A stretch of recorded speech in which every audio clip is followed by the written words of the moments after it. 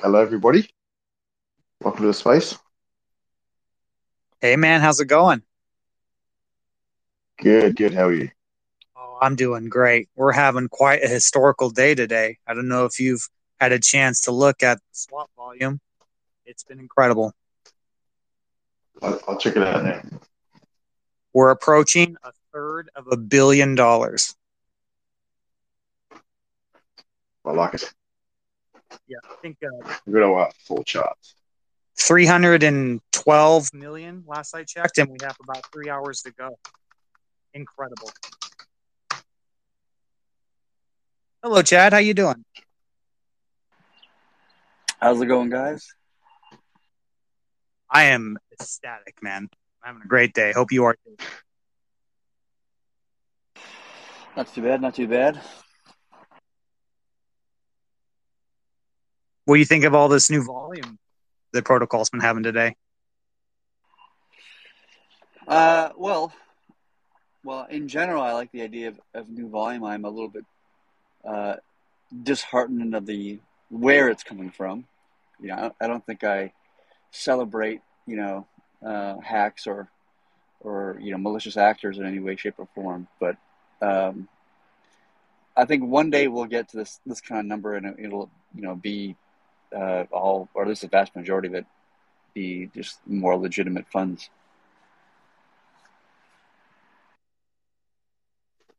We At least we saw that with. That's going to say we saw that with Bitcoin in its early days. Wasn't always used for the best purposes, and then it grew out of it. So I'm thinking maybe it's its Silk Road phase. Um, Yeah, well, it's a common thing that whenever you have a new technology, just historically speaking, whenever you have a new technology, criminals are the first ones to really utilize it.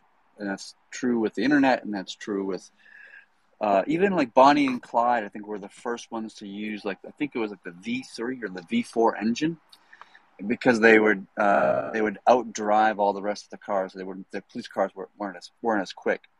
And so what they would do is that they would always rob banks that were near the border to the next state, because at the time police officers couldn't actually pass from state to state.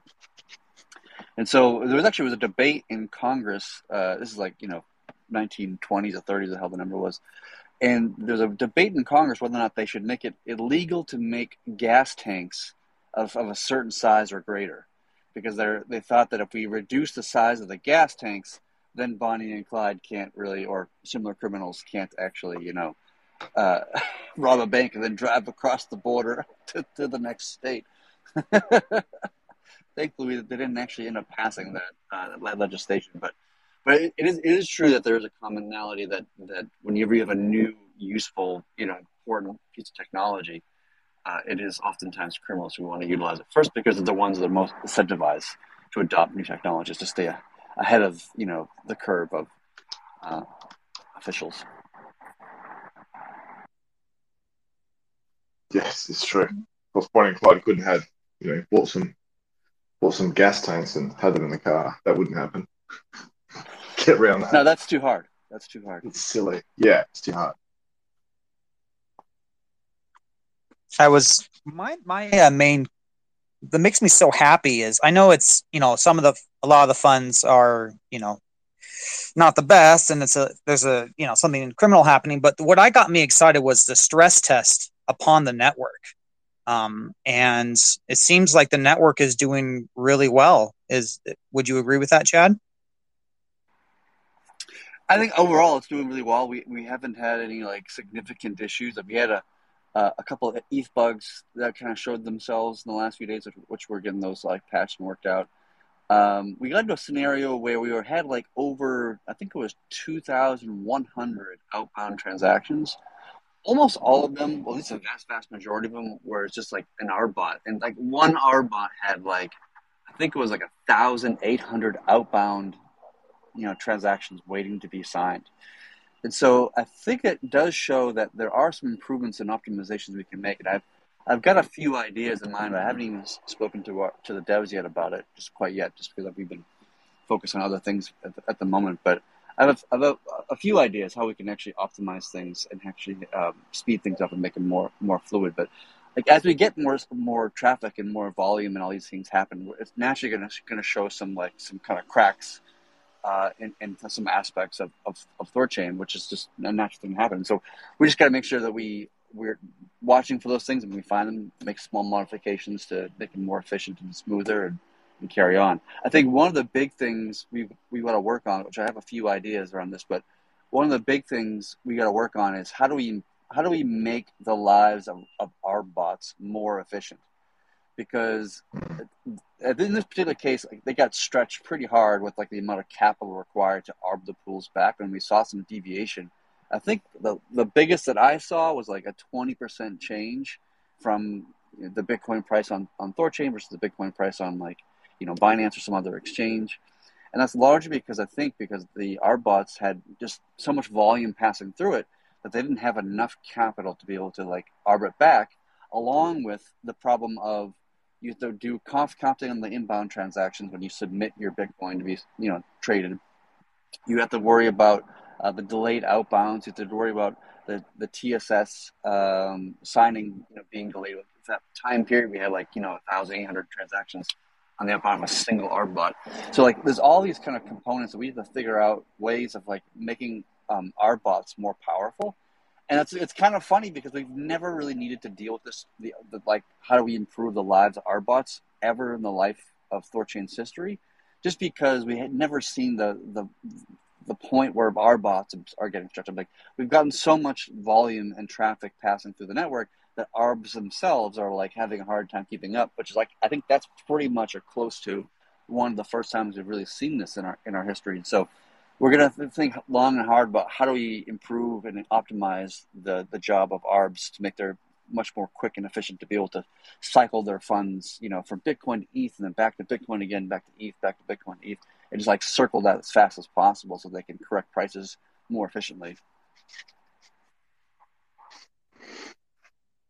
I was hearing BTC went to about 30K temporarily on THORChain, and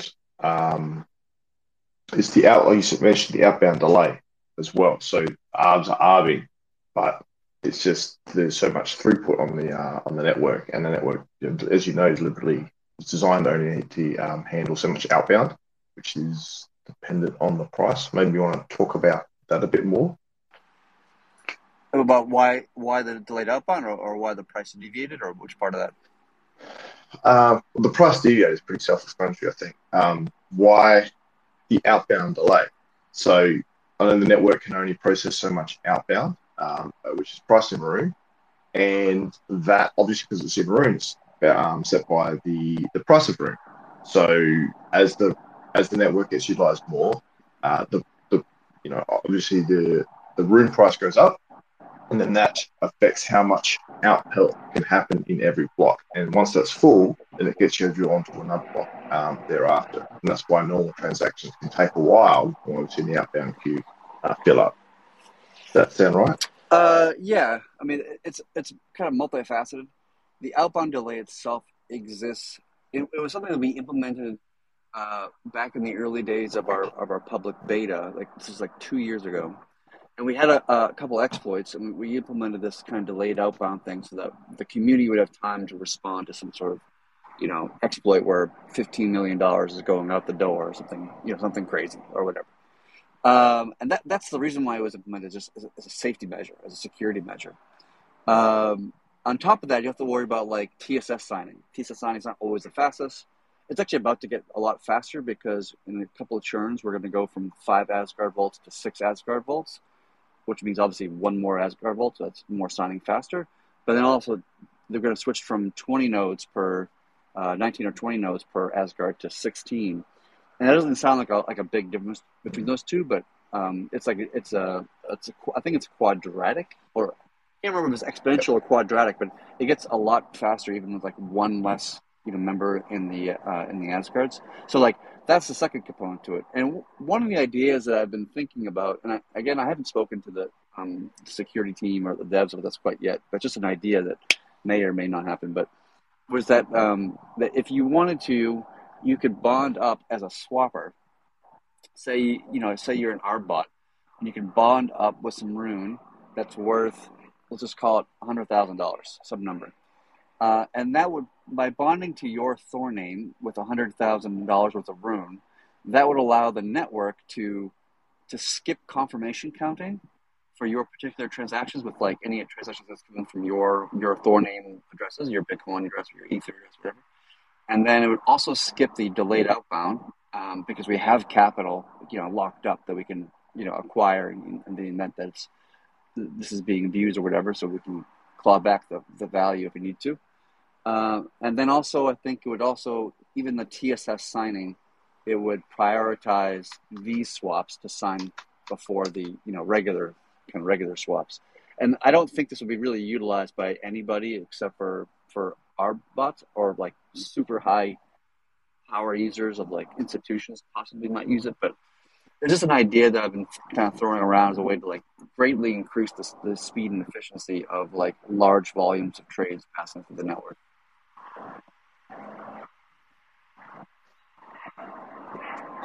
Sounds good. Bit of background noise there.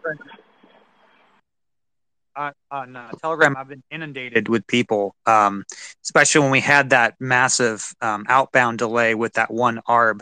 They were so worried about their funds. I said, and I was showing them the outbound. I was like, listen, it's going to be okay. I had like 6 different private conversations. So if you can speed up the efficiency of the network, I think that's fantastic. And based on what I was seeing in the dev Discord, there seems to be a general sentiment shift from new features to add making things more streamlined and optimizing, and I think that's definitely the right call at this point, seeing that this is a great stress test network. So I'm very excited.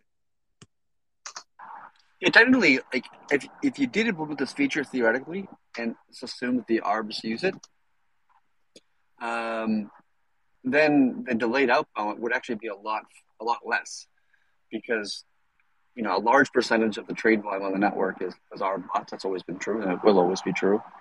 And so if you remove their capital from the calculation of how long our outbound transactions should be delayed, you're probably going to reduce the delayed outbound for even just regular swappers some level of significance, just because you're no longer including their the outbound value in the calculation of like how long we delay things, because they're getting skipped because they like just bonded up with $100,000 with the rune or $200,000 with the rune, or the hell the value is.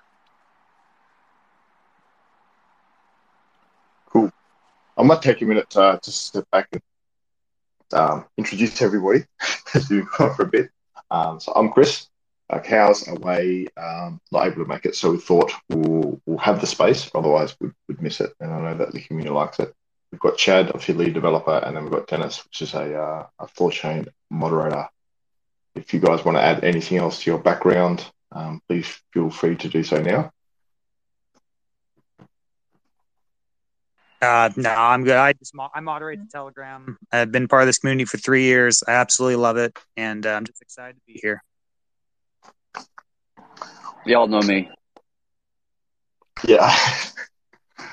So the Q3 report was released yesterday, which is very good. So this is on Medium if anyone hasn't checked it out. So I thought I might use that as a bit of a guide. I ran through, I made a video yesterday. I've just got to do the editing, just going through that in a bit more depth. So I thought this is a really good thing to talk about. And one of the things, probably the first up looking at the stats, seeing in Q3 was 114% volume increase. We're looking at the 24-hour volume, but I think it was more important to get the cumulative volume. And I think a lot of that's to do with streaming swaps. You can see that on the chart, on the Thor charts, once that goes. Just the impact streaming swaps has had on the volume over the quarter. I don't know if it's worth adding any more comments on that.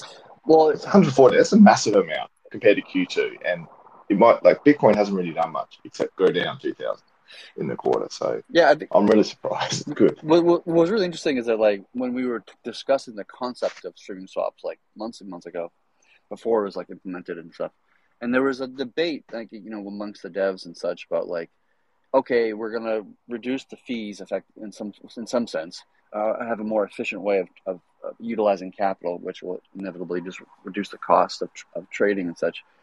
And that means that the LPs and nodes like might earn like a lower yield, which makes sense.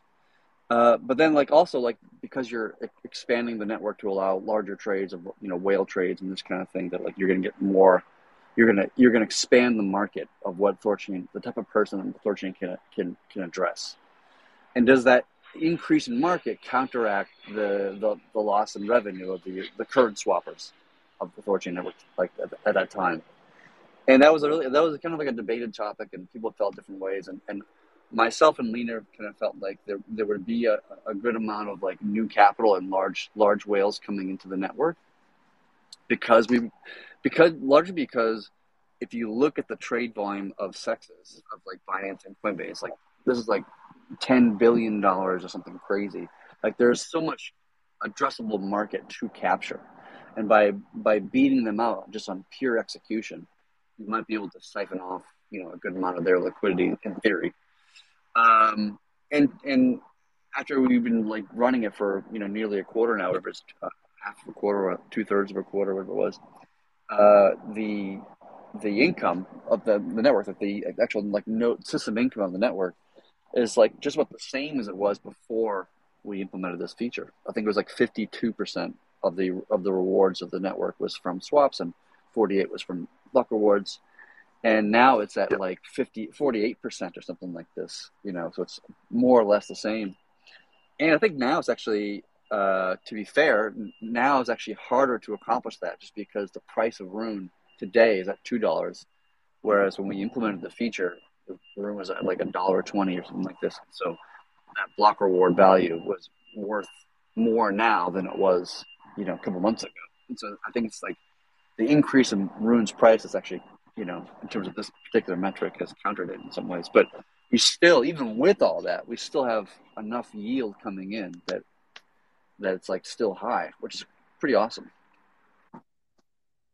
When you look at the thought charts for the breakdown of liquidity fees, you can versus block rewards, you can see this decline as well. So it's and I know that's dependent on the size of the reserve. So it's trending well, and I'd expect to see that type of trend to hopefully continue, where the liquidity fees are becoming more and more, at least half of the actual income for the network. But the trend is definitely in the right direction. Yeah, I'd be curious to see like once we get more wallets integrating with streaming shops like Trust Wallet, for example. Once we get more wallets in general, just more wallets, and like we just got MetaMask, for example, was a new one we just added last month or a few weeks ago, or the number, wherever it was. Like just getting more integrations, that's obviously going to push in that particular direction. So, not to mention the bull market. Once we get the bull market runs, and like obviously just trade just kind of blows up everywhere, because that's what happens in bull markets. Like you're going to see the increase in block reward and fees collected to be even more significant. So I think we're definitely trending in the right direction. I'm quite proud that even during a bull market, we're still getting to 50%. It's pretty unheard of in the industry for the most part. Yeah, absolutely. So what else? Any other key metrics? No, I think when we talk about integration, you can see it was $140,000 worth of affiliates was paid out in the quarter as well, which can go onto any asset, which is really cool because it used to only be Rune.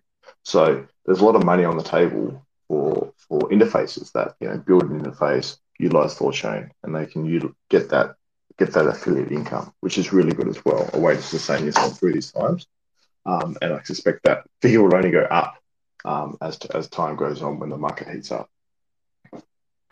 Yeah, absolutely.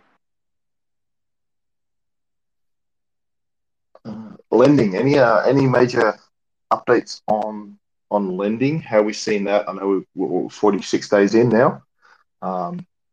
Anything worth talking about on lending? Overall, so far, on lending has performed kind of as expected.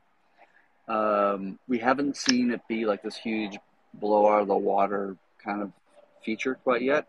I think that's largely because of two main reasons. One is it's bear market and nobody wants to open or close loans in general, just because there's just not that much interest.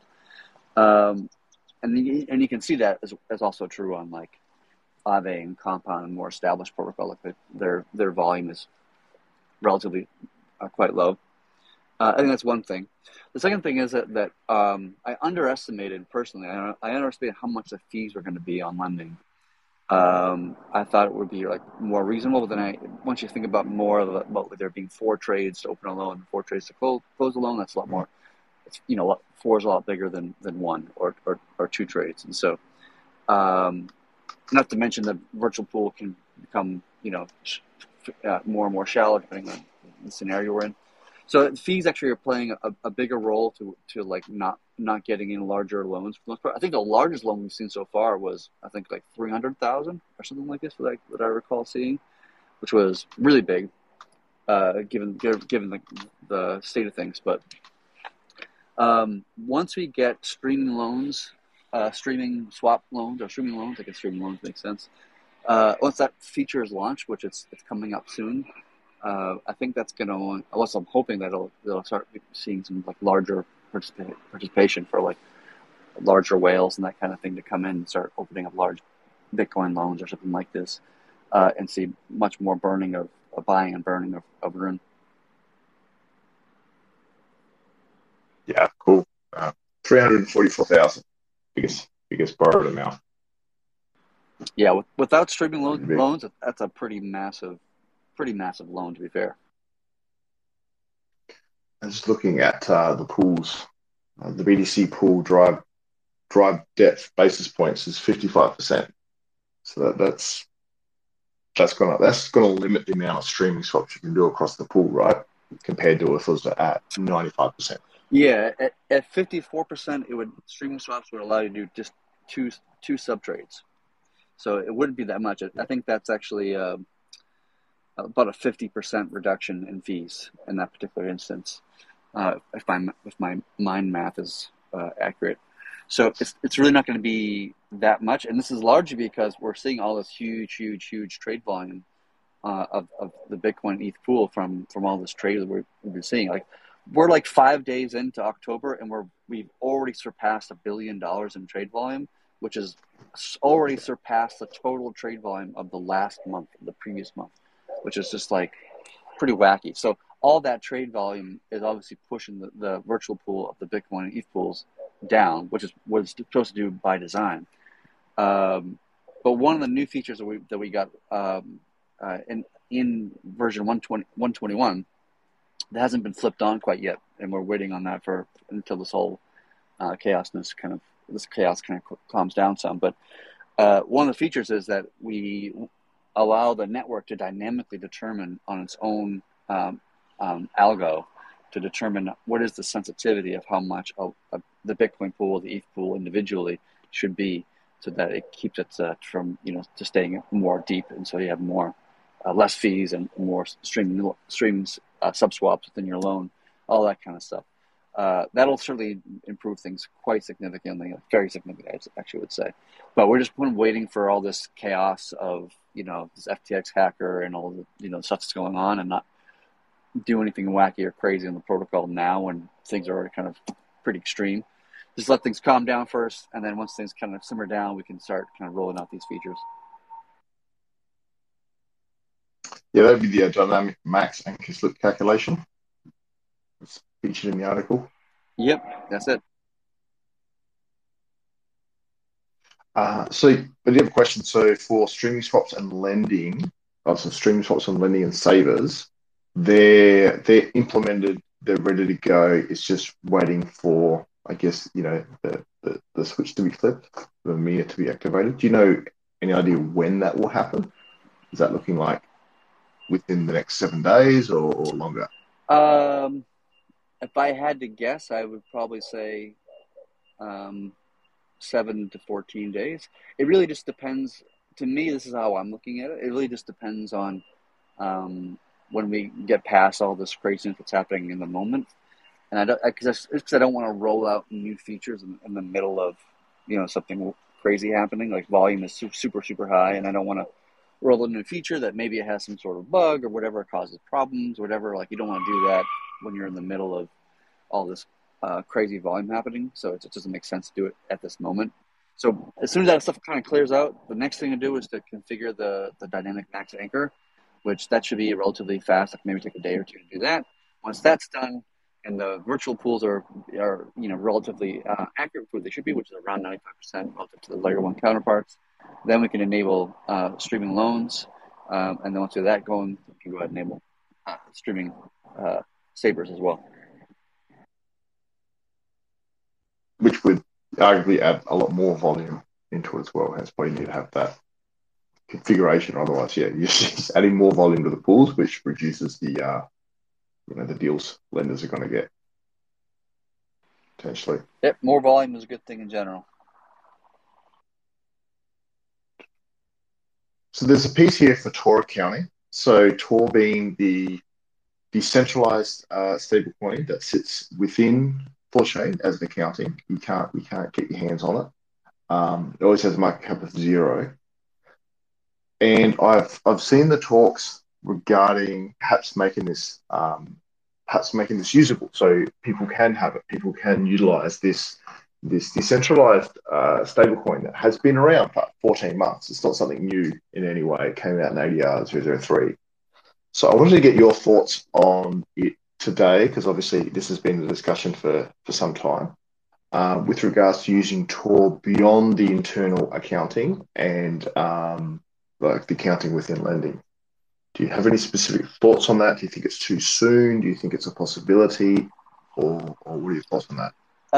My personal feeling is that it's too soon. The reason why I say that is because I would like to see the THOR, Oracle, if you want to call it that, kind of perform in reality, perform on mainnet for a good amount of time before we put more weight on it, in a sense. With all this kind of craziness we're seeing with Rune's price performing relatively well, along with all this arbitrage going through the network, blah blah blah, we saw that the stablecoin pools in general really kind of broke from the layer one, like the market price, the pool price of the layer of the stablecoins broke from the market price pretty well. Multiple coins went up, multiple coins went down. It was just like, it was a little bit of a pandemonium in some sense, largely because of this huge guy making this huge trades, and our bot's just not even like being quite ready for this kind of volume. And we saw, like I think BUSD hit like $1.10, or and one hit like 86 cents or something like this at one particular time. And the THOR price overall performed really, really well. It didn't really dislodge all that much. The most that it dislodged was went to $1.04 relative to the other stable coins in the pool. Like, that's almost nothing. But then at the same time, we also saw that the depth of the THOR pool just plummeted down to I think it would hit 17% or 18% of the original layer one size. So that kind of proved that the defense mechanisms built into derived assets was performing well. That even in the scenario where we have crazy trade volumes happening to the network, and multiple, almost all of the stablecoin pools, layer one pools, they all got into wacky states and dislodged from the market price.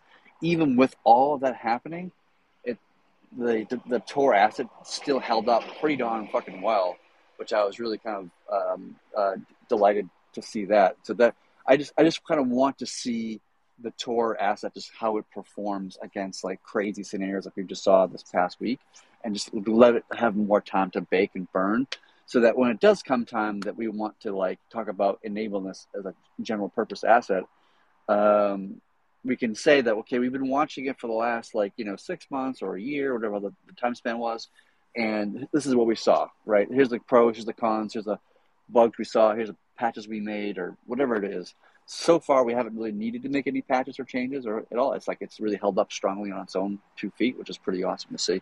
But I just want to see it kind of prove itself more before we, put more weight on that concept. Cool. I know that there's been very lengthy threads in Discord, discussions in Discord about how it would perform. So it is really good to see it in action under different circumstances because you can talk as much theory as you want, and there's been a lot of concern about will ARBs hold up in certain situations, particularly when ARBs is a dependent, is required in many situations with the THORChain. So it's really good to see it in action and actually getting those hard evidence. Right, like what I was kind of commenting earlier about, like spending some time in the next few months to try to see what we can do to improve the efficiency of arbing. Like that will all make THOR a safer asset. If ARBs can ARB more efficiently and more effectively, and even with less capital, that would be a pretty significant improvement, not just for the layer one pools in general, but also that inherently means that it also makes a good amount of improvement for THOR and the rest of the derived assets. Sweet. It's going to be adequate now. Even with synthetics, do you see anything that can be done more with synthetics? Because obviously they don't have the confirmation time issues. They don't need to go through Bifrost and all that type of stuff. Is there any improvements you can see just with using synthetic assets to speed up ARBs? I think the synths themselves, like they performed without a hitch. That is not that I know of, at least. Like they were perfect. Like there's absolutely nothing wrong with it with the synths in the last week or two. They perform absolutely perfectly. The problem that I have with synths is that I would like to see, and I started a conversation with this like a few weeks ago with the community as a whole. The problem with synths is that I want to see a failsafe or a circuit breaker on synths so that in the event that synths go really bad in the wrong direction, that the network has a methodology to protect itself effectively, that doesn't cause some sort of um, um, what's I'm looking for, death spiral like scenario. And so I made a suggestion to the community a little while ago, and there's a hotly debated topic of blah blah blah, and people can argue one direction or the other. But in the end, we need to make some kind of change, and largely because the community saw fit to enable savers for stables, but savers for stables is really going to add a significant amount of risk to the protocol. Not so much now or even in the next couple of years, but when we go from a bull market to a bear market in what is it going to be, 4 years or 5 years, whatever the hell the number is going to be, like that could be quite devastating for the protocol. And so we need to make sure we have the correct protections in place to make sure that we handle it appropriately and correctly. So it's not like anything we're rushing to fix or anything like this, but in the long term, we need to have some sort of circuit breaker or fallback so that we can handle that scenario if it ever occurs. I totally agree. For stables, it makes total sense because obviously the people listening, the stable coin price obviously doesn't move. So, it's $1. But then Rune's going to go, Rune went from $20 down to $1. And if you look at the impermanent loss curve, once you're going over 50% reduction, it's not good. So there's going to be impermanent loss against when you're pairing Rune against a stable coin, no matter what. And you need a way to defend it. It's great to get that yield. I think in some of the things you talk about a negative yield when it gets too high, but there needs to be some protection because it's going to happen. There's going to be impermanent loss when you have a volatile asset paired against a stable asset. Right. So when the synth value stays the same and the Rune value goes down, like in a scenario where we go from bull market to bear market, for example, the more volatile the asset is, the non-Rune asset is, the better it is for the protocol, right? So if you look at the last movement, from bull to bear, the price that Rune made against the stable, against the dollar, was about 20x price change, right? Now for Bitcoin, I think it was about a 6x price change. For Ethereum, I think it was about a 5x price change. And as you get to smaller market cap assets, it kind of gets closer and closer to Rune's movement, which makes logical sense because Rune's market cap is much less than Bitcoin or Ethereum's, and therefore it's going to be naturally a more volatile asset than the Bitcoin or Ethereum. So you're going to have more risk on those assets, and of course, stable coins are stable, so they don't move at all. So that has the greatest amount of risk. So while we saw a 5 or 6x price change for Bitcoin and Ethereum respectively, we saw a 20x price change on stables. So that could be a real problem into the future, which is why once we enabled this feature, that's why I started to talk to the community about, okay, well, if we're going to do this, then we're going to greatly increase the risk to the protocol, and let's make the necessary changes and adjustments to make sure we protect everything. Nothing spirals in any particular direction. So in the end, it's the LPs that are taking on the risk, right? The LPs are taking on that risk. We want to make sure they're well protected. Yes, I totally agree. It's another. You talked about synthetics without savers, and that's there's risk there, but we can look at that. But I think with stables, yeah, it's not risk. It's not there's some degree of risk. It's pretty certain it's going to happen. That's my thing. So that's why I totally believe there needs to be some protection. Yeah, I think most of the debate at this point, I don't think anybody's debating against doing something. I think everybody kind of agrees that something needs to be done. And there's a question of what is that something, which is kind of a hotly debated topic. I think it really comes down to two ideas. One is that we do what I suggest, which is just implement a negative yield, meaning that once the synth utilization, exceeds a certain percentage, goes above. Right now, the synth cap's at 60%, I believe. If it goes to 61%, we start to see a negative interest, which should, move capital from the savers to the LPs. So we're incentivizing the savers to leave, which is what we want them to do anyway, and we're incentivizing the LPs to stay because we're giving them even more yield than they were getting a moment ago. So that's we want the LPs to stay, and we want the savers to leave, and so this is creating that exact incentive structure that we want to create the behavior we want. The second option is that we just do basically forced ejections, or what we historically called the network Ragnaroks.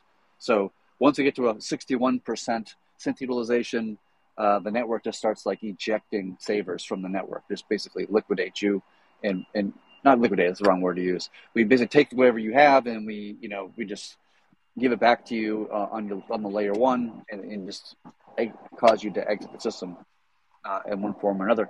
And so that would work too. But the problem that I have with that is that it only solves half the problem, right?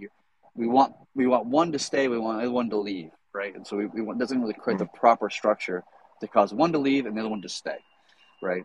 And in the end, causing forced ejections is also negative because you're reducing the pool value.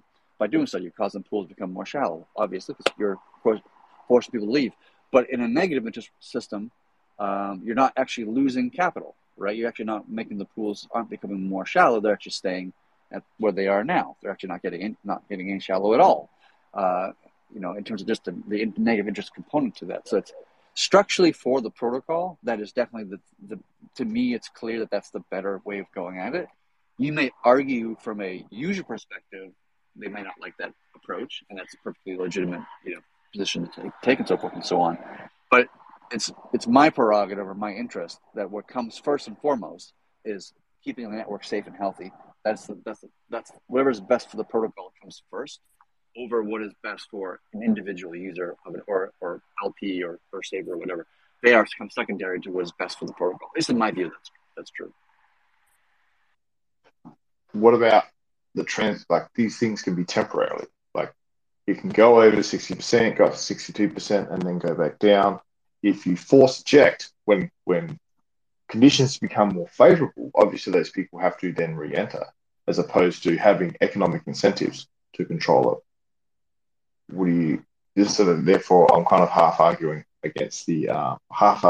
for the negative interest rates to do economic incentives for people to take action, as opposed to just force ejecting them. Right. And once you eject people, only a percentage of them will come back, later on. Even if you actually look at the number of UTXOs in Bitcoin that are over 10 years, it's a constantly increasing number, right? If you can actually bring up a graph and show it. I don't have it on hand to show everybody, but that's just because oftentimes people just forget, right? People forget they have Bitcoin. People forget they're, an LP and THORChain or a saver or whatever. And so, like, as soon as you force them to leave, they'll probably never come back.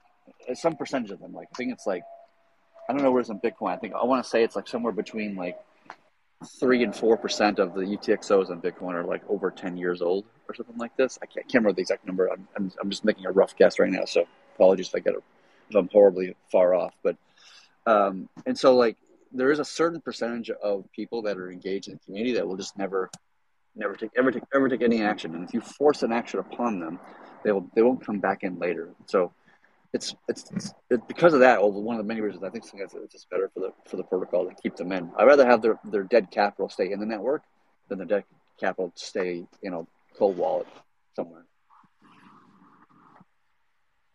I agree, and there's lots of examples of economic incentives. Incentive pendulum is an example, as opposed to just ejecting people. So I do prefer, personally, I prefer that economic incentives over taking definitive action against people. Right.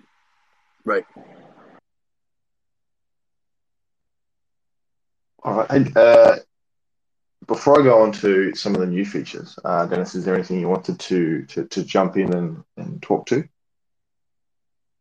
No, I've been just listening. I don't really have anything meaningful to contribute. I'm actually learning a lot by what Chad's saying. About the forced ejection, I was wondering if you could do a combination of those two strategies of negative interest or forced ejection, or if it was like tiered, or depending on the severity of the situation, you could implement both strategies. But that's just me brainstorming. I'm not quite sure. I mean, I would be avoided to overcomplicate the solution and implement multiple solutions for a single problem.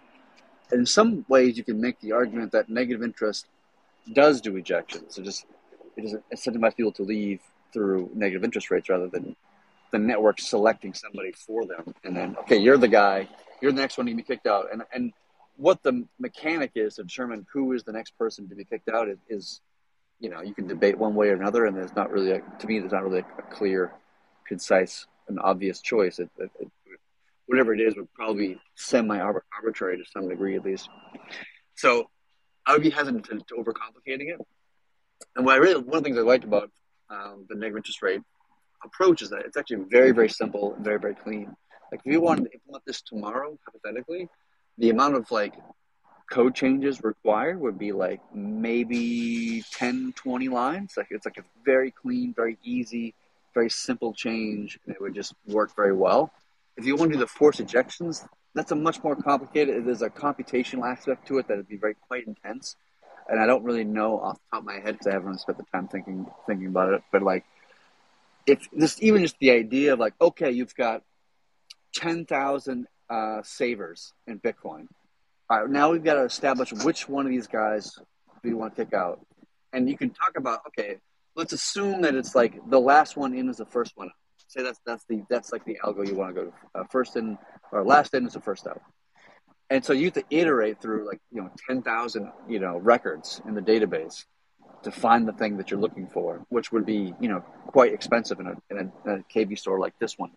So it's just it's so complicated to build that, and it has cost to it that most people won't even think about because they're not engineers themselves, or actually have to think about the practical implementation of something like this and code it out and build it in a way that doesn't cost the network too much in terms of compute. But doing the negative interest rate is so clean, so simple, very efficient, just beautiful. It would be a very beautiful solution in terms of from an engineering perspective. It would be very beautiful. So I kind of lean that way for a lot of reasons, but that's certainly one of them. That's a pretty convincing argument. I think the less complexity to the code is good. And someone who's not a dev, that's an insight that I lack. So I appreciate that context.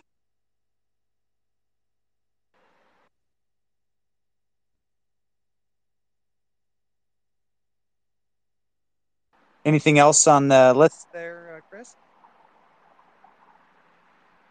If anybody wants to come up and ask a question too, he always opens up to Q&A at the end. Oh, yeah. Yeah, I'll do that. I don't think I have anything else for the past. I just wanted to talk about order books and some new stuff. from my understanding, that's pretty much, it's very close to being done. Is there a ETA for order books? Are we waiting until streaming swaps is enabled for loans and everything else to be settled? Like, what's the feeling on getting order books in? So we were focused obviously on lending for a long time, and now that lending's been launched, and I think we've kind of ironed out the major bugs. As I'm sure there's a few more to work on, but I think we've ironed out the major bugs, and we're about to launch streaming loans and all this kind of stuff, streaming savers. I think once we finish that and get that out the door, and everything looks pretty good, we can move on to like features. And the next two major features that I have in mind personally is memoless transactions, which I think will be very useful for a host of reasons. That code is already written. It's not merged yet. It needs to be reviewed and merged and all that kind of stuff and tested and such, so forth and so on. And then there's also needs to be a server, like a back-end server that needs to be built, which is like an open source thing that anybody can run. I'll probably be building that, soon afterwards once that gets merged. That's probably the next thing, and that's something that I think THORChain Bull wants to utilize that kind of server plus the memoless transactions functionality to build his own UI that's very fast and efficient and clean and simple, and you can use it with any wallet in the world, and everything is just very, very simple. That's the next thing. And then after that one would be order books, and order books is already live in the code. It's like it's sitting there, but it's not actually enabled. It's feature flagged off. There are some changes I want to make to it. We have to do some updates to it, to some of the swap logic, and there is some testing that needs to be done. And I want to implement streaming swaps on order book items so that you can get a better price execution on your limit orders. That's something I want to build, which I don't think that will be very hard. I think it'll be relatively simple. I think. Actually, I think it'd be very simple. Come to think of it, it should be quite easy to do. But we're so close to launching that particular feature in terms of like there's not a whole lot of work to be done, but it's kind of on the kind of the shelf for the time being until we get through the memoless transactions first.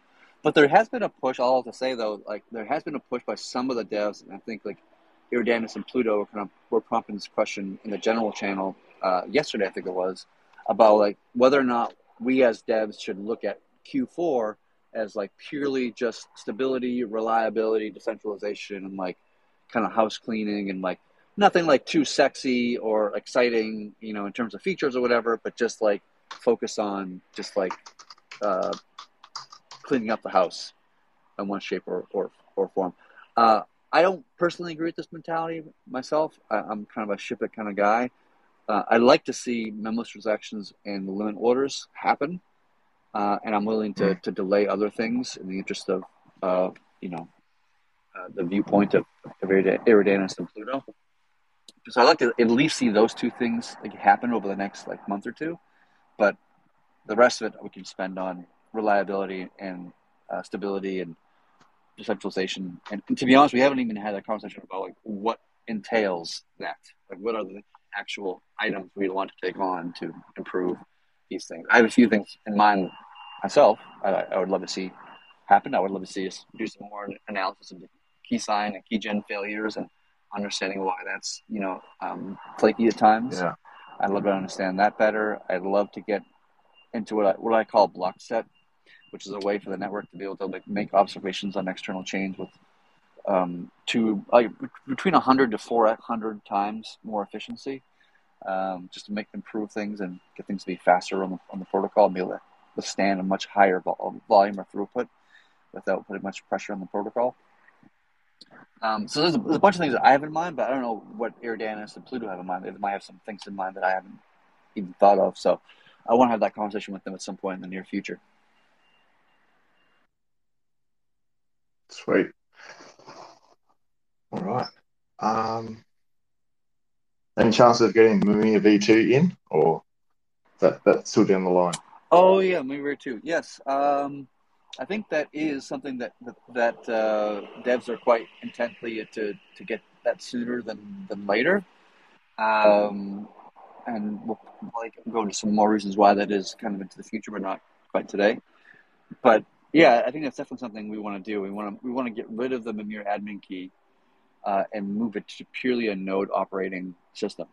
And part of that is like creating different memirs that have different thresholds for how many votes are required to make a change. Right now, it's like nodes can only vote like a 2/3 majority to make anything happen. And memory admin is just like, a single key, single vote. And so it's more about like giving nodes like, if you get like 3 or 4 nodes, voting a certain direction, then we can flip off some operational commands like trading, for example, or a specific chain or, whatever it is. But not economic changes like, like the emission curve, for example, would be where it still require a 2/3 majority, that kind of thing. Yep. So cool. Bit of work there. So I've got one more item on the list, but if people want to come up and ask questions, just put a invite to speak, and then we'll get that going for when I finish my next one. So I'll talk about something that isn't talked about probably too much, and that's that's node and node operators and the bonding. So I see you put a tweet out having a look at the max effective bond for THOR nodes. It's been steadily increasing, which is really good. So this is the amount of bond THOR nodes have been putting up. And if I have a look at THORChain.network, I was just here.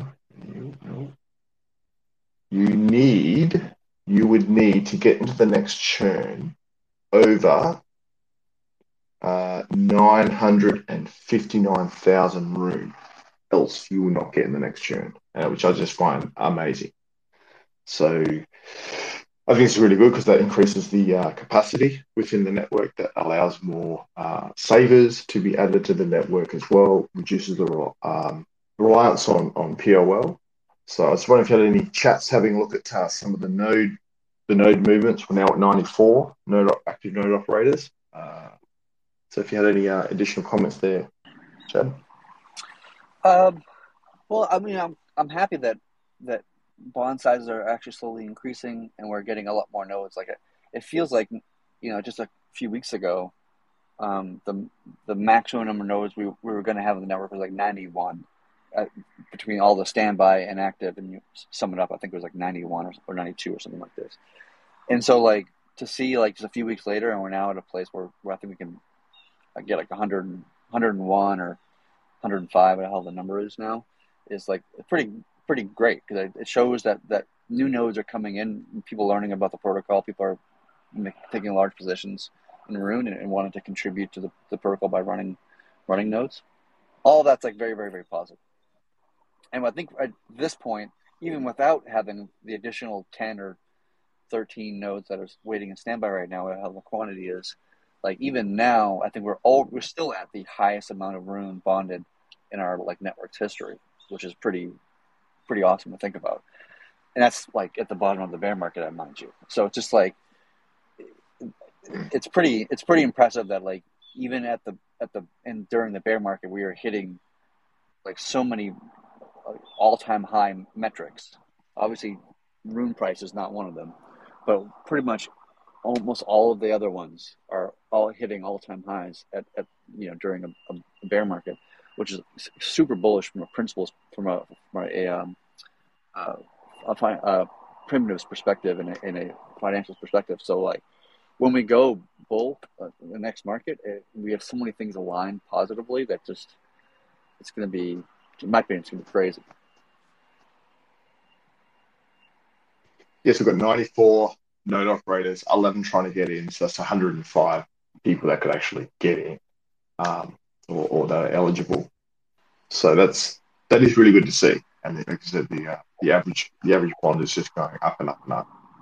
I always felt that THORChain's positioning itself for the next bull. So all this work that's coming on, and the first half of the year was probably just a lot of the background stuff, no major announcements. And then this quarter, everything's coming to fruition, and we're starting to see that. And then if we get a couple more features on the roadmap, get them implemented in Q4, then it's just sitting and ready. That's my feeling.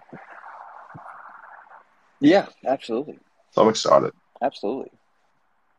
I mean, we're doing pretty well. Like, and by the way, the max amount of nodes that the network is configured to support at this moment. I mean, it could go higher, but just as an artificial cap on top of it is like 120. So another 15 nodes, which isn't crazy. That may happen over the next few months. Like, we'll have the max cap of the actual protocol itself. We can configure it to increase it to 130 or 150 or 250 or whatever. But still, like it's pretty awesome. Yeah, it is. That's really cool.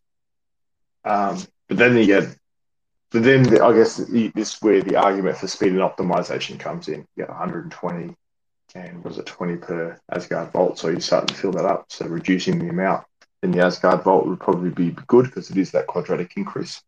So then you're trying to balance size and speed. Always a lot of fun. Does anyone have any questions that they want to ask? If I don't mind, I'd like to ask one because I do get that question a lot, Chad, in Telegram. People ask me, and I say, the limit right now is 120. It is something that can increase if we were to hit the 120 threshold. Could you just break that down a little bit better so I can answer it? Like, what would be required to go above the 120? Is that something that's relatively simple, or could you just describe that a little bit more? So 120, if I understand correctly, I hope that I do, 120 is the default maximum number of validators set in the Cosmos SDK itself. On top of that, we've also have a THORChain layer configuration set and to some number. I can't even remember all the numbers. Maybe it's 120, I think. But it's 120. Yeah. So I think we have to configure both in the THORChain layer to allow above 120, and also the Cosmos SDK layer to allow above 120. But we've never actually touched that configuration on the Cosmos SDK before because we never really needed to. I actually don't know offhand how hard or easy that is to change. My assumption is that it's pretty easy and not a big deal and whatever. Worst case scenario, that it would require some kind of hard fork, but that would be pretty extreme. I don't think that's going to be needed, but most likely it'll be fairly simple to change, and we can do it in a single release. Perfect. Thanks.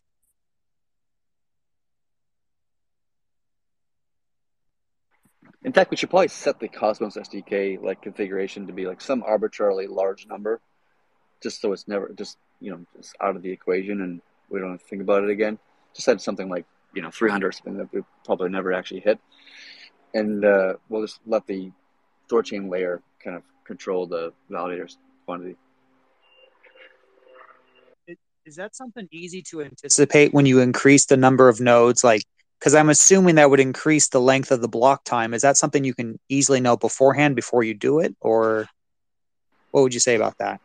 I think it's hard to know offhand.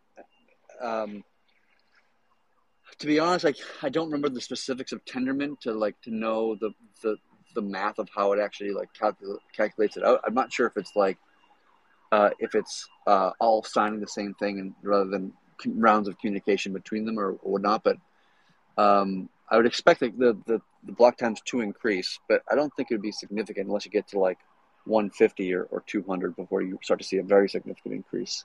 I think we'll probably go from 6 seconds to 7 seconds when at 120 or so. Well, my guess we'll stay between 6 to 7 seconds for 120 nodes. We try to go to 200 or 250 or 300, then that's going to be probably a bit higher than that.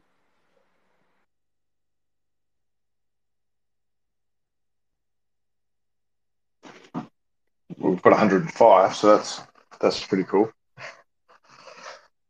Oh yeah, it's very exciting. Does anyone have any questions? Come on up. This is your moment to ask the Chad Barraford questions. Let's go. This is a great time, guys. All right, mate. I just approve someone. Go.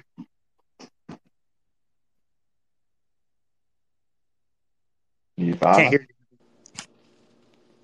Hi, can you guys hear me? Yes, yeah. So, Chad, my question was around the 5 million room limit for the loans. for the initial cap. So once the streaming loans are in, my assumption is that the 5 million rune cap is going to be hit like soon enough. What are core devs' thoughts on how to scale lending beyond that? Yeah, so there's a couple ways of doing it. There's really three ways of doing it, and people can debate which one they like the best. One is that we have I think it's about 60 million rune in a standby reserve that the team has.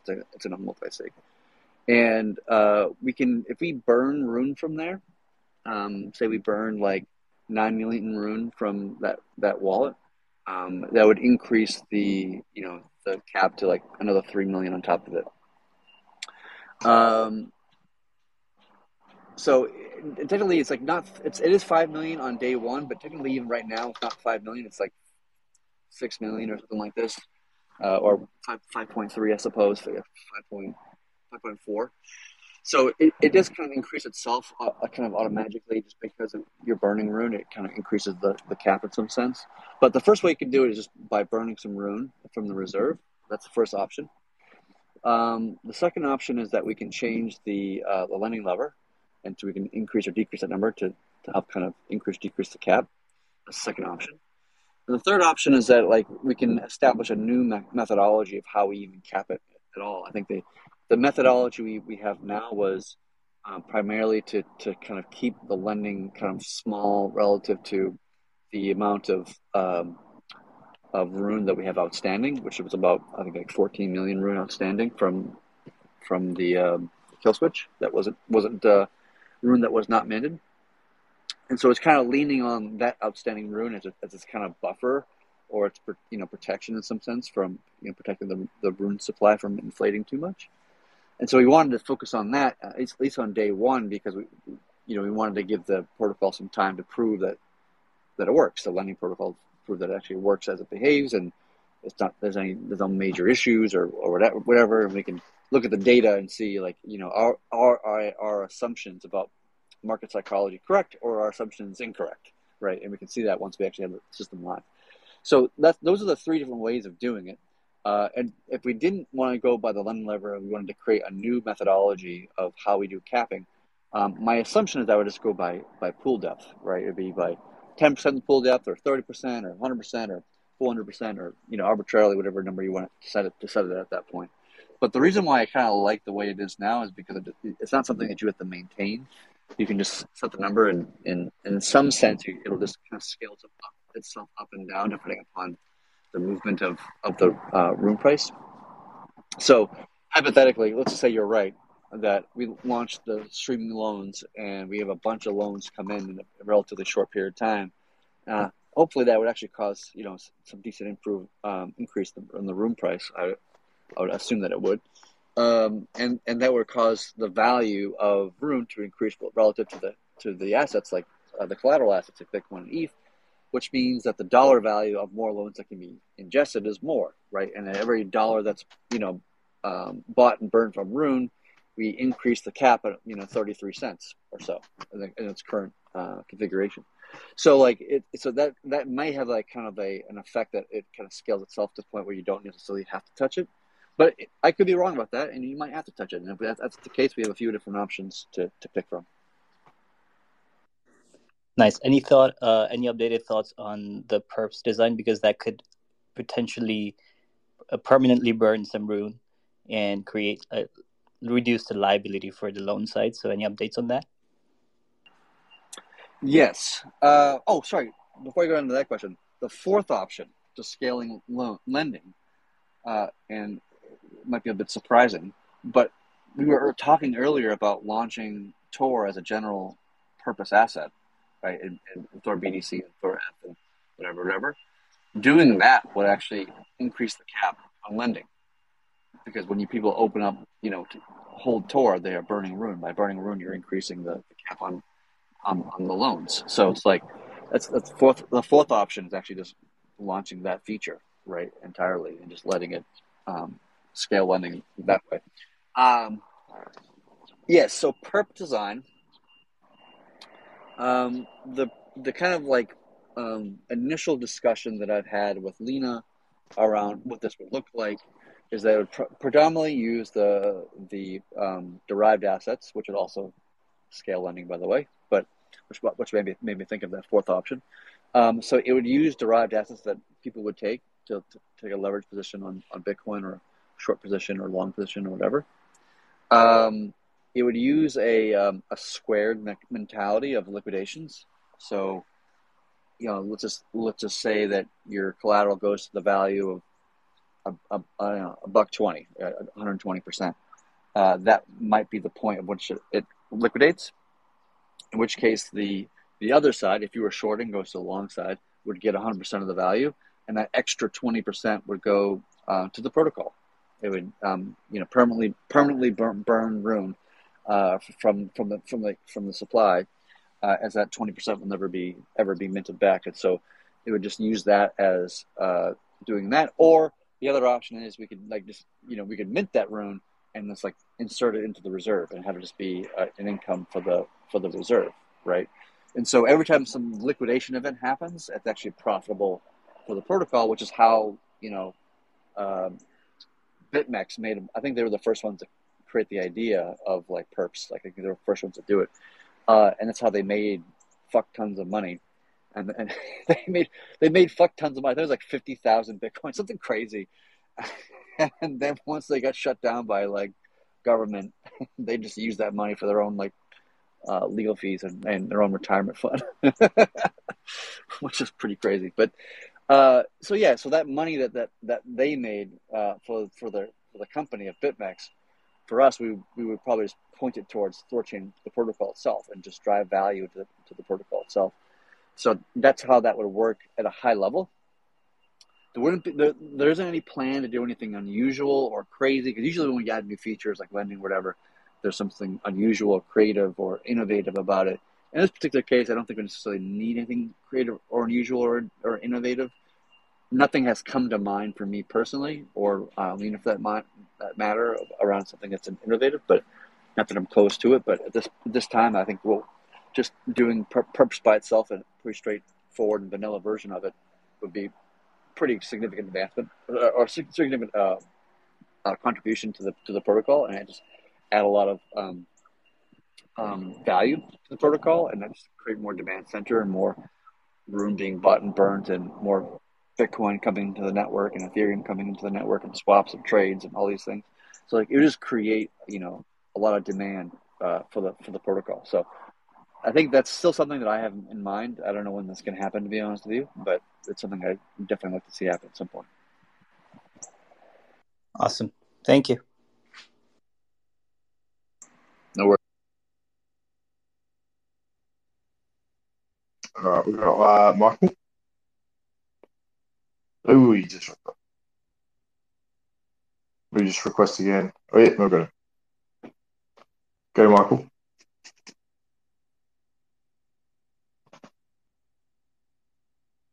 Speaker.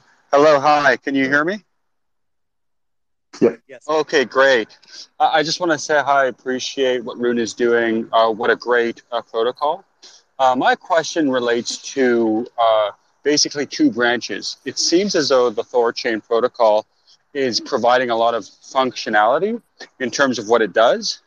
But from my understanding of the initial value proposition, it's a decentralized cross-chain swap to swap different coins. And my question is the idea to build a lot of functionality like a bank and then slowly integrate more and more chains, or are chains being integrated at the same time that the increasing level of functionality that the THORChain provides? That's my question. Thank you.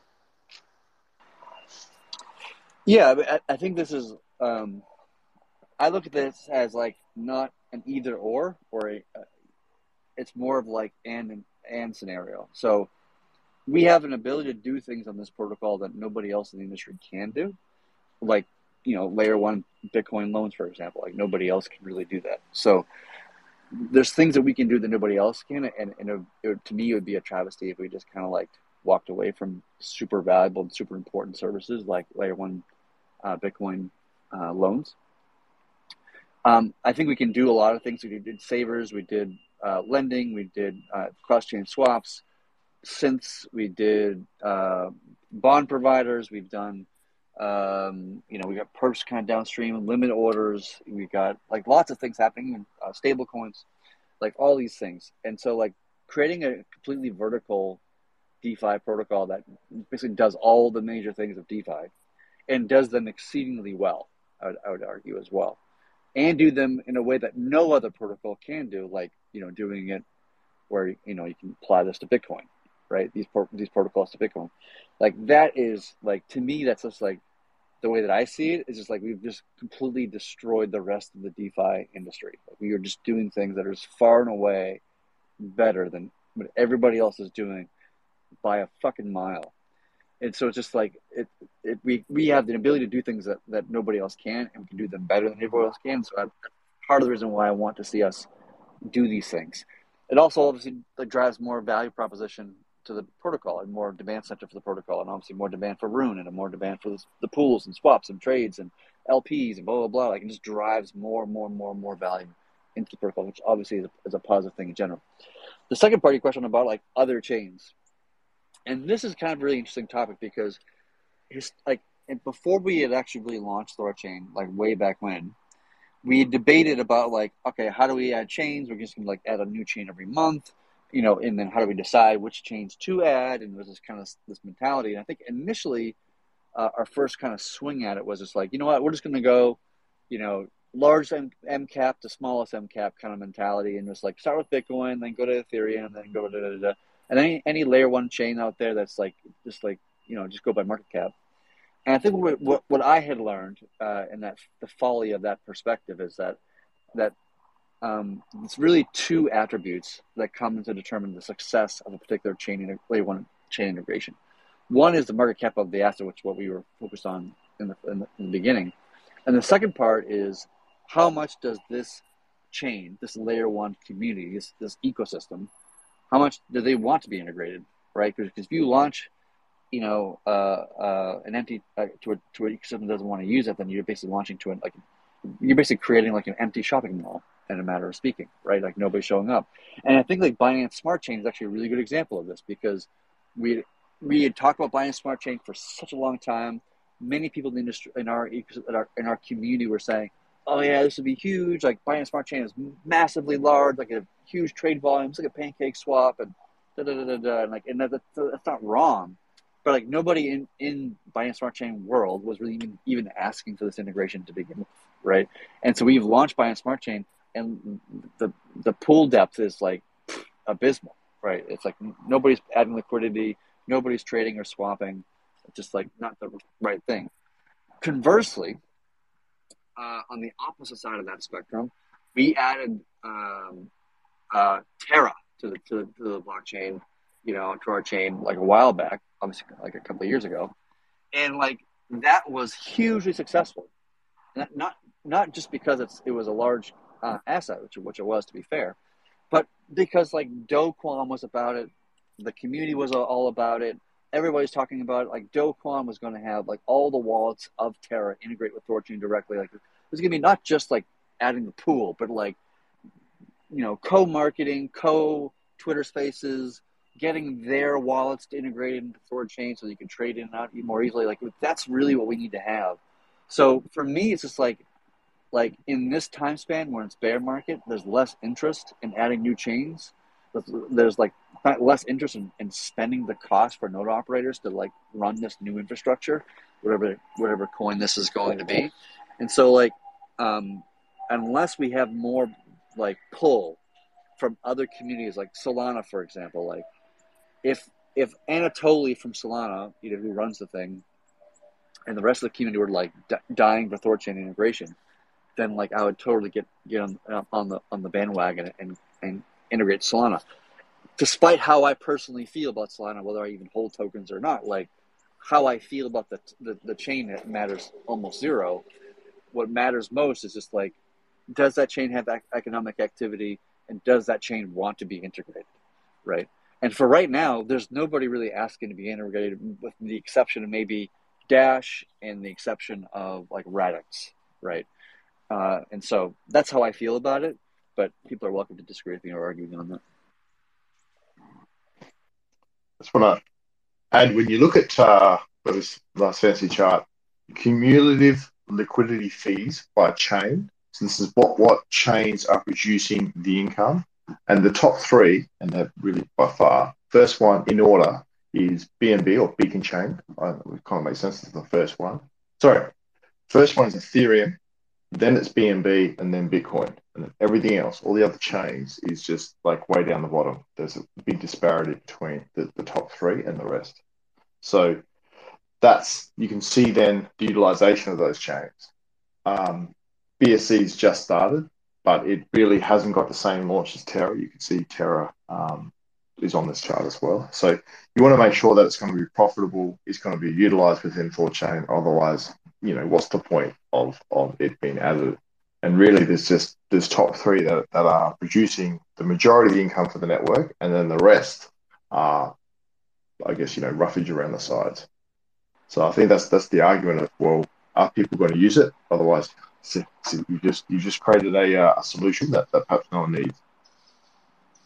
Yeah, I think if we integrated with, take Gaia for example, right, which is not really getting a huge amount of volume.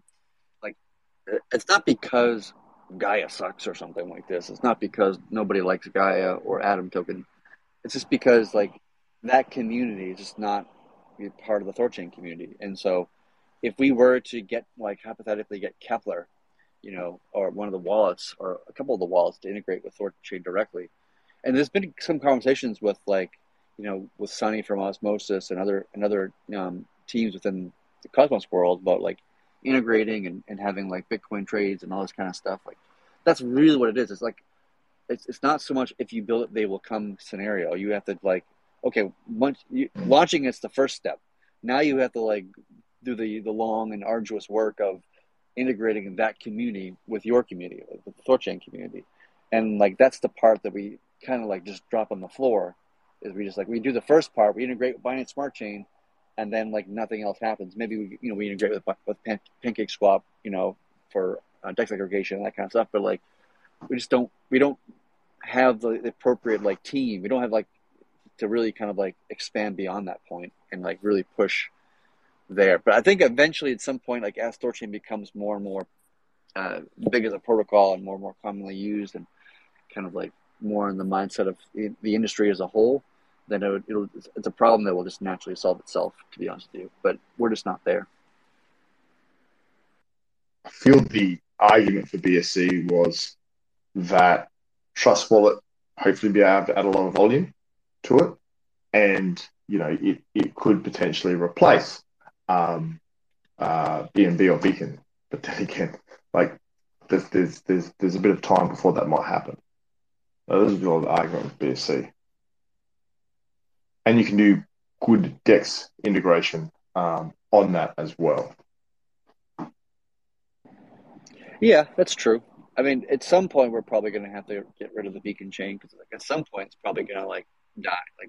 Binance as a company is really moving away from the Beacon chain, and they're staying focused on Binance Smart Chain.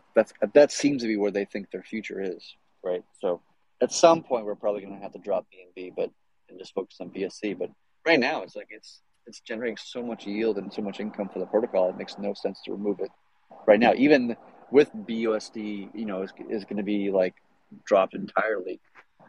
I think in February or something like this, whatever held in a few months.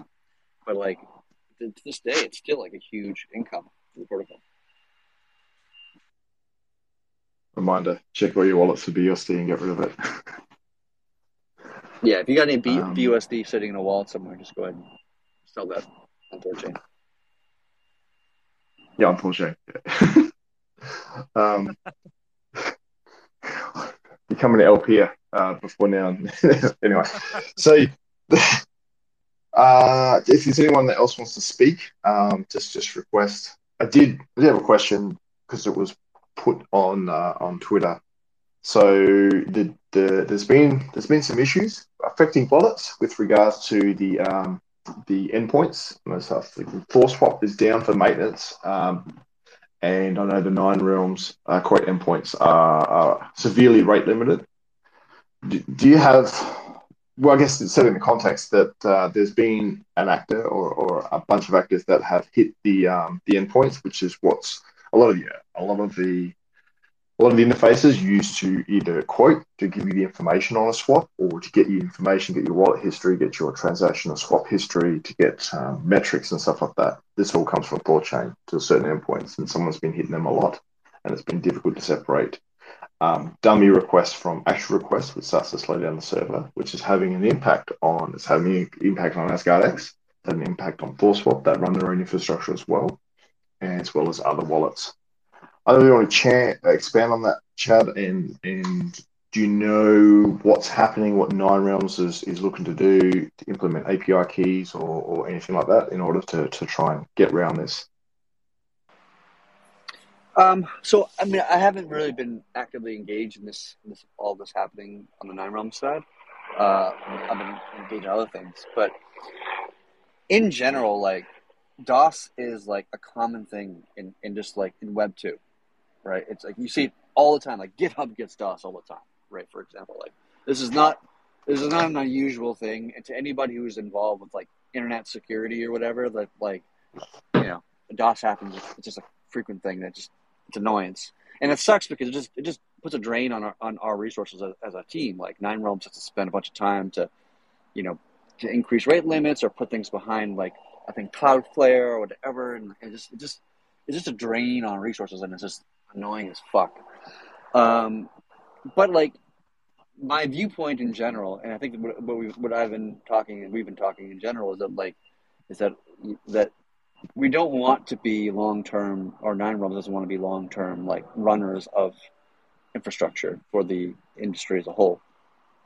I think like we want to do that for some cases, like in the Trust Wallet case, we want to run infrastructure to make it easier for them to spin up and become integrating with us and not have to have them go through extra kind of hoops to jump through. But we can run a Thor node for like Trust Wallet, on a different domain, right, on a different server, and not to worry about being DOS as much, although it's still obviously possible through like Wiresharks and shit like this. But long term, like what I wish people would realize, and I think we haven't really quite figured this out in the space yet, is that the idea of a DOS to me is really a Web 2 concept. And that DOS doesn't really exist in the Web 3 world. That's why every time you make a transaction on Bitcoin, it has a cost associated with it. That's why like DOS don't really if I wanted to DOS Nine Realms tonight, I could go home and just go ahead and DOS them. The amount of money that it cost me to do so is like really not that much, right? But if I wanted to go home and like just DOS the fuck out of Bitcoin, it would be super fucking expensive, right? It would just be hugely bad for me as the attacker in the scenario. So long term, what the industry has to come to realize is that Web 3 is not Web 2, and we cannot look at Web 3 like we look at Web 2. And so when you use the internet today on Web 2, like we're on Twitter right now, and this whole system is free, and we're tweeting for free, we're on Spaces for free, and all these things, that's the case because somebody else is paying the bill, which is like the Twitter VCs and all this kind of stuff in this particular case. In Web 3, nobody else pays for your shit. You pay for your shit. You will make a transaction on Bitcoin to send some BTC to some BC1 address. You pay for it, not Bitcoin, not Eric Voorhees doesn't pay for it for you. Like nobody pays for your shit except for you, and that's how Web3 works. Is you pay for what you use, right? And so, like, what my other project that I started working on, Archeo, is kind of gearing towards doing is to create the Web3 infrastructure for connecting to blockchains and running UIs in a way that users pay for what they're using, rather than some team like THORswap, for example, runs their servers, they pay for it, they have all these they have to figure out revenue models and blah blah blah, and they have to figure out like how they can become profitable, how they pay salaries and all these things, and they do that through fees or whatever, or investments or ads or like whatever mechanism people want to use. That is the Web 2 way of like solving these problems. The Web 3 is everybody pays for what they use, and everything's just more or less works as it is with the correct incentives and so forth and so on. And so what Archeo is planning to do is to create the entire structure for what we now use Web 2 for in crypto. We are now going to create the Web 3 rails of the equivalent we now see in Web 2 in crypto space. So we can completely abandon the Web 2 mentality, the Web 2 infrastructure, the Web 2 servers, and completely abandon Web 2 within the context of running Web 3 services, Web 3 platforms and protocols and so forth and so on. So it sucks that Nine Realms is going through all this DOS bullshit, and it's really annoying and it's frustrating and just burning resources and time, and I feel bad for Pluto and Ursa and all of the different people that are currently working on this. It just sucks. It's just I wish they didn't have to deal with this shit, but apparently we do, because that's the situation we're in today. But my feeling is that long term is that Nine Realms does not run infrastructure for the entire industry. Nine Realms does not run infrastructure at all, other than what they're being paid to do.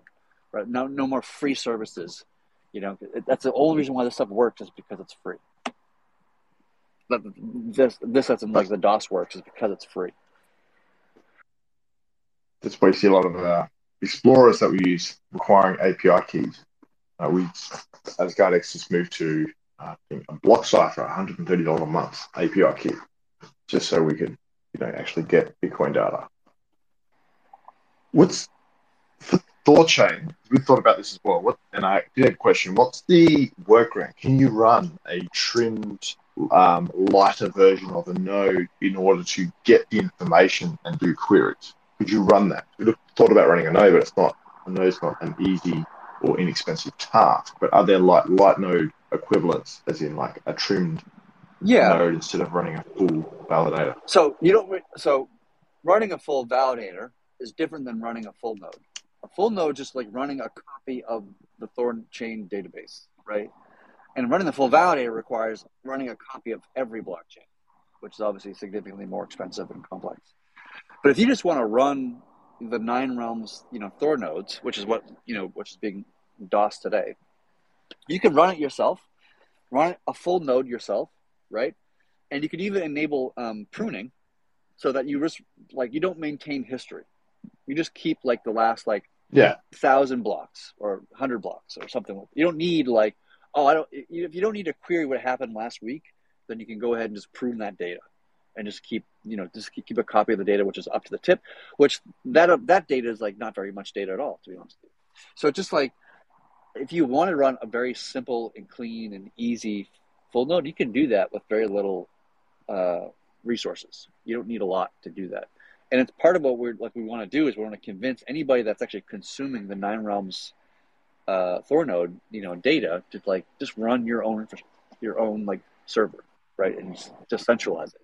Rather than everybody just using Nine Realms free service, THORSwap runs their own infrastructure, and THORWallet runs their own infrastructure, and everybody just runs their own independent stuff, and they're just independent of everybody else, and you can't, DOS the entire one server and take down a bunch of different services or whatever.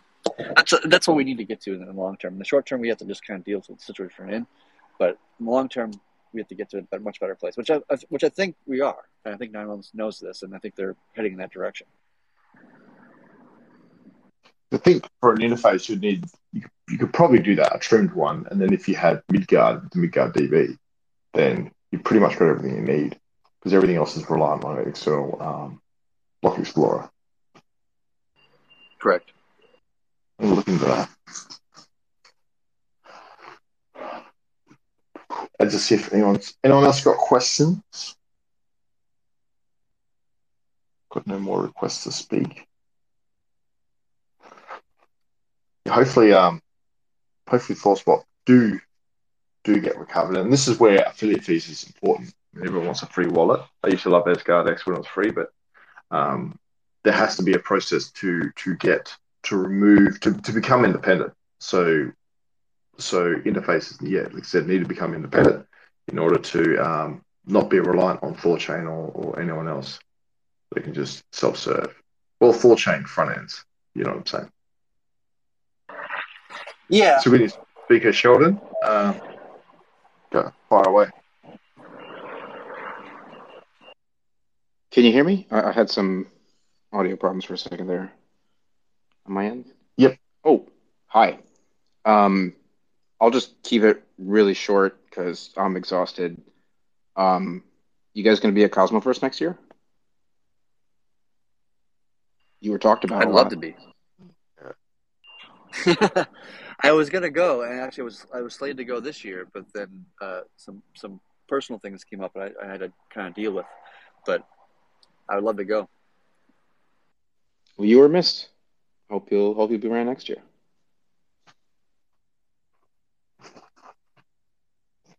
Yeah, that's Got to it. get some Just junkets to America. really short.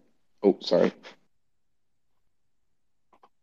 I don't live in America. I live in Australia, so I have to get some book some junkets, some work trips, do some conferences, get some tax write off. But perhaps not this year. All good. I flew in from Kuala Lumpur. I've been living in your neighborhood this year, but yeah, there was some drama as always there was in Cosmos. But yeah, Thor was cited quite a bit. So hope to see you around. That's kind of funny because I always felt like within the Cosmos like ecosystem that like THORChain is kind of like some sort of black sheep. And it feels really funny and weird to me personally, just because like we are like one of the oldest and one of the biggest, one of the longest running, and one of the most successful Cosmos chains ever. And for some reason, it just feels like we're always excluded from the conversation of the Cosmos world. And I really don't understand why that is.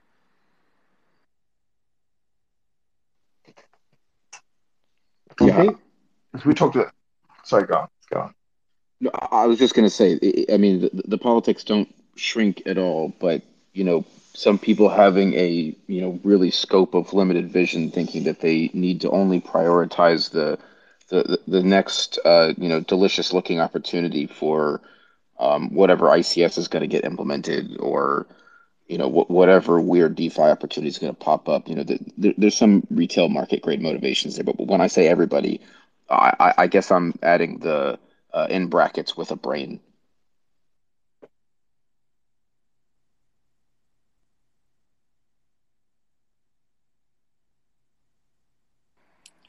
Yeah, that's I always like. I guess it's just because we don't do IBC. We don't have a bridge that we rely on in that way, and people dislike us because we don't have IBC and we're not full Cosmos chain, quote unquote, or something. I don't really know, but it's just kind of funny because like we've been around for such a long time, and like and IBC is relatively new.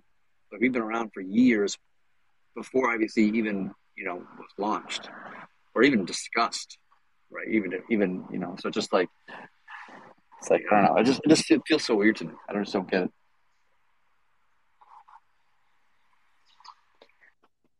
I had a thought as we talked about this before, Chad, that THORChain is we try to be ecosystem independent. Like you've got the BSC, you've got Ethereum land, the EVM stuff, you've got Cosmos, you've got all these little ecosystems.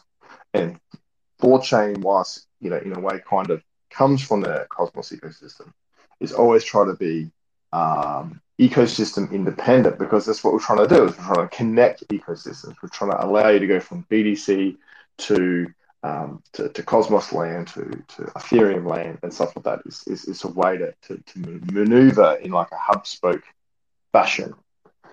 Did you feel that independence is something that sets us apart, or it's just that perhaps some people don't like what we're doing because we don't fit a certain mold? I think it both helps and hurts us because like imagine for example that you're at lunch in high school and they get the table of the dorks, you get the table of jocks, and the table of I don't know. So you did different cliques within your high school cafeteria. And for us, like we don't really exist and we don't exist in any of those tables, and we exist in all of those tables at the same time. And we don't get the advancements, not the advancements, but the benefits of a community that already exists, a vibrant community that already exists that we can pull upon to grow our own community and our token from, like, we don't have that in the same way that other projects do. And so, like, for example, like, if you were to launch a new AMM today on Ethereum, you're starting off in an easier place than what we did, because you already have an ETH community and there's ETH maxis, and you can talk about what you're going to do for Ethereum, and these ETH maxis are going to get excited about it, blah, blah, blah. And it's just like, they like what you're doing because you're kind of feeding into what they love.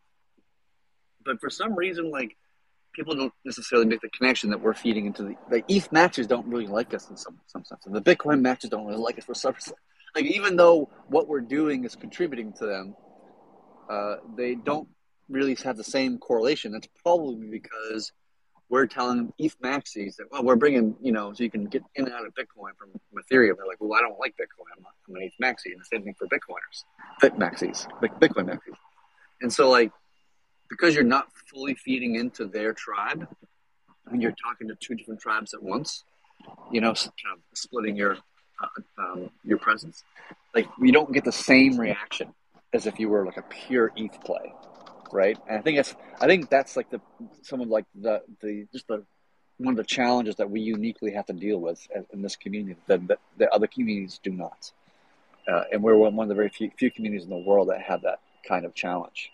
So building our validators, building our token value, building our community, like, all these things, in my mind, are actually more difficult in our case than it is to build some new, Cosmos chain or some new ETH project or whatever. I would agree, and I think your tribalism analogy is really good.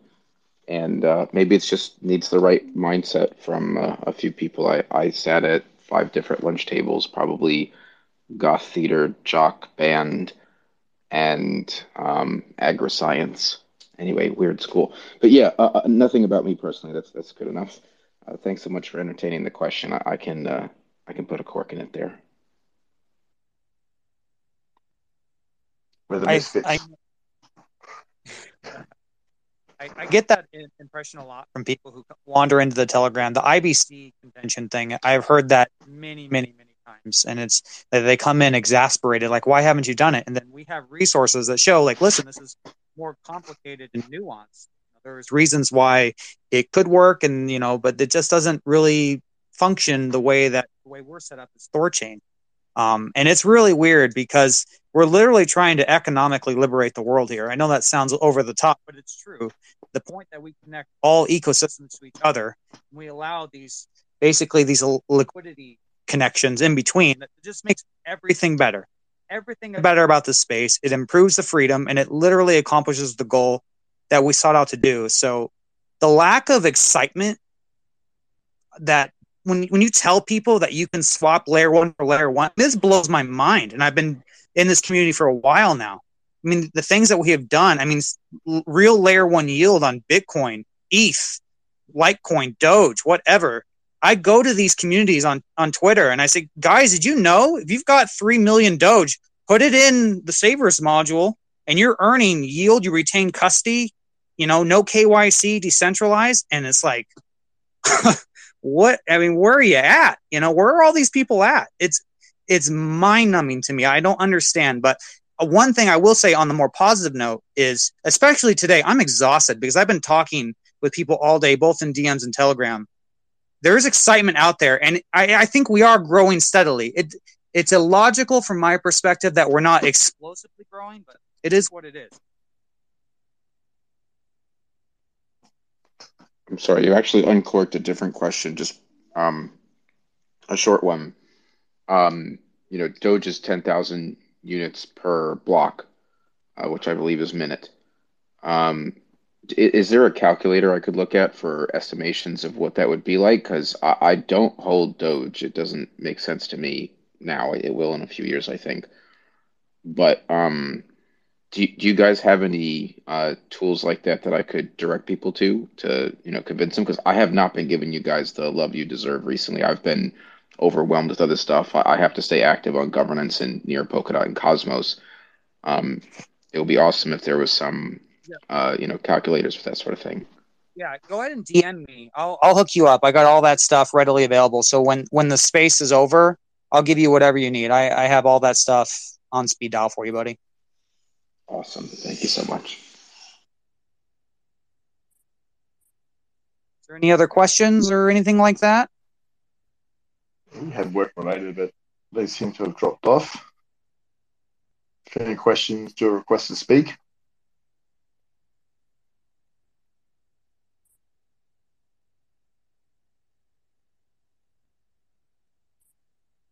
Well, if there's no one else, is this a good cutoff point? Yeah, we can do that. It's nearly about 2 hours. So, oh, wait. Here we go. Work related. Go. No. Go.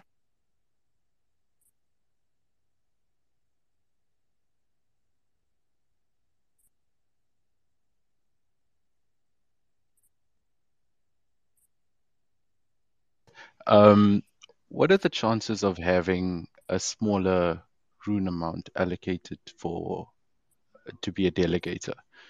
Like at the moment, it's like 50,000 or higher. Is there any chance for a smaller cap?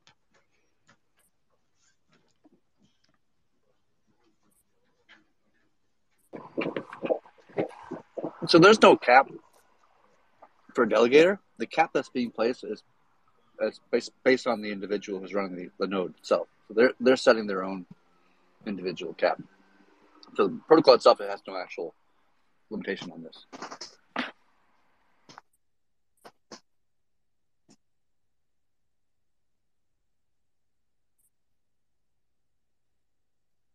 Assume that answers your question.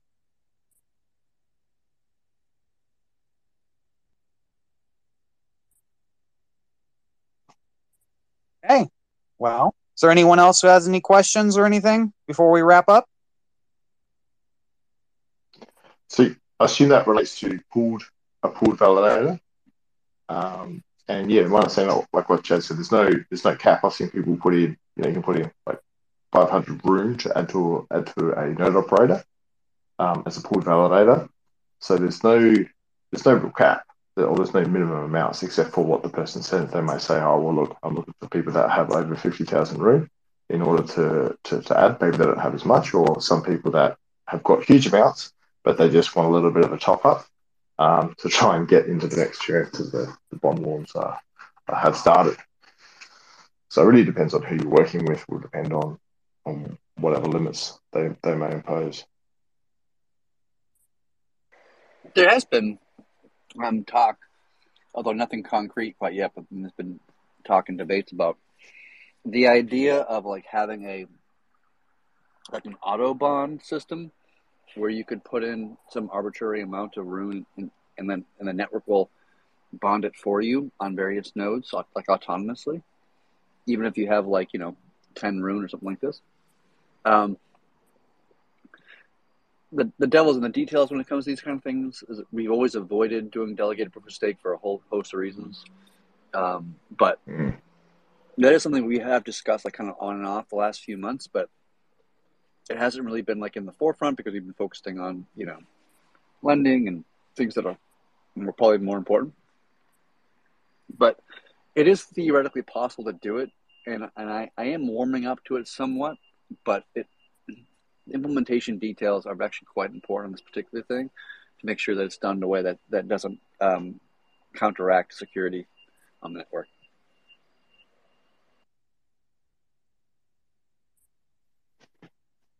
Yeah, there was a change. There's a really good change. Also detailed in the article about splitting multi-node operators in different Asgard vaults in order to reduce, the possibility of capture of an Asgard vault as well. So, they're the type of considerations I feel we'd have with regards to, equipping, one actor with huge amounts of bond across multiple nodes. Right.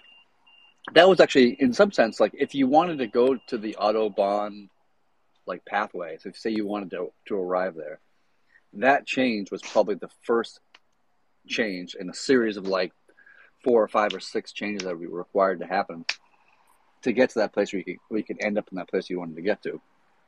And so the first step would be to, if you run multiple nodes You can inform the network that you're one person running multiple nodes by having the same node operator address, and the network will just like make sure all your nodes are spread out. Like you're not running all your nodes are in one ASGard; they're spread across multiple ASGards, which means your ability to civil attack the network or civil attack a specific ASGard vault is like basically pretty impractical.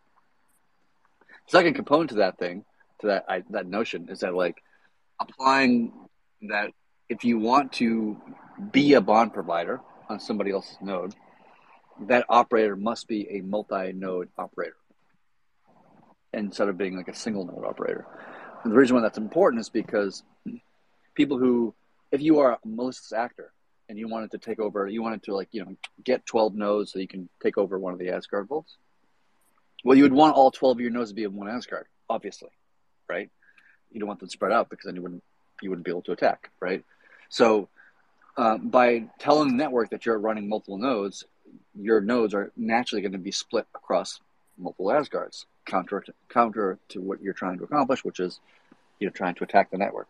So by allowing bond providers to exist in multi-node environments but not single-node environments, you make the probability or the possibility of somebody cyber attacking an ASGard like significantly more difficult to accomplish, right?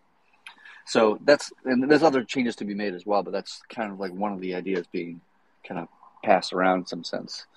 That even on the Autobahn side, like the Autobahn would only be deployed to nodes that are multi-node environments, not single-node environments.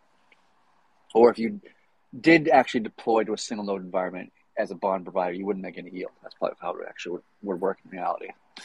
But I think that's something we can talk about downstream. It's less needed now because this was a bigger deal like a few months ago when security was relatively low and we were trying to find more bond on the security side. We were talking about cold vaults and all this kind of stuff a little while ago. Which a lot of that talk kind of flew by the wayside just because we don't need to. That's a problem we need to solve anymore so much right now, at least. So it's not really an important issue to take on at this moment in time, but it was a few months ago. But we can keep it on the docket, and maybe we can revisit it, some point in the future. Sweet. I see Plato's in the chat, so I've invited him to speak. I'm not sure if he's seen the invitation. If anyone any other questions, I will make a shameless plug for AsGardX. A new release was released a couple of days ago that has significant improvements. It's a lot lighter, it's a lot faster. So look at AsGardX under the new repository for 1.20.5, which is really good. Low affiliate fee, which really just goes to paying for some devs as well as the API key. So check it out, AsGardX. I'll do a video on it soon. Awesome. Good chat. Good chat. Yes, absolutely. Appreciate it. Awesome. All right, thanks everybody. Enjoy the rest of your day, evening, morning, whatever it is for you. And we'll catch you next time. Okay, guys. Later. Take care, folks. Thanks, everyone.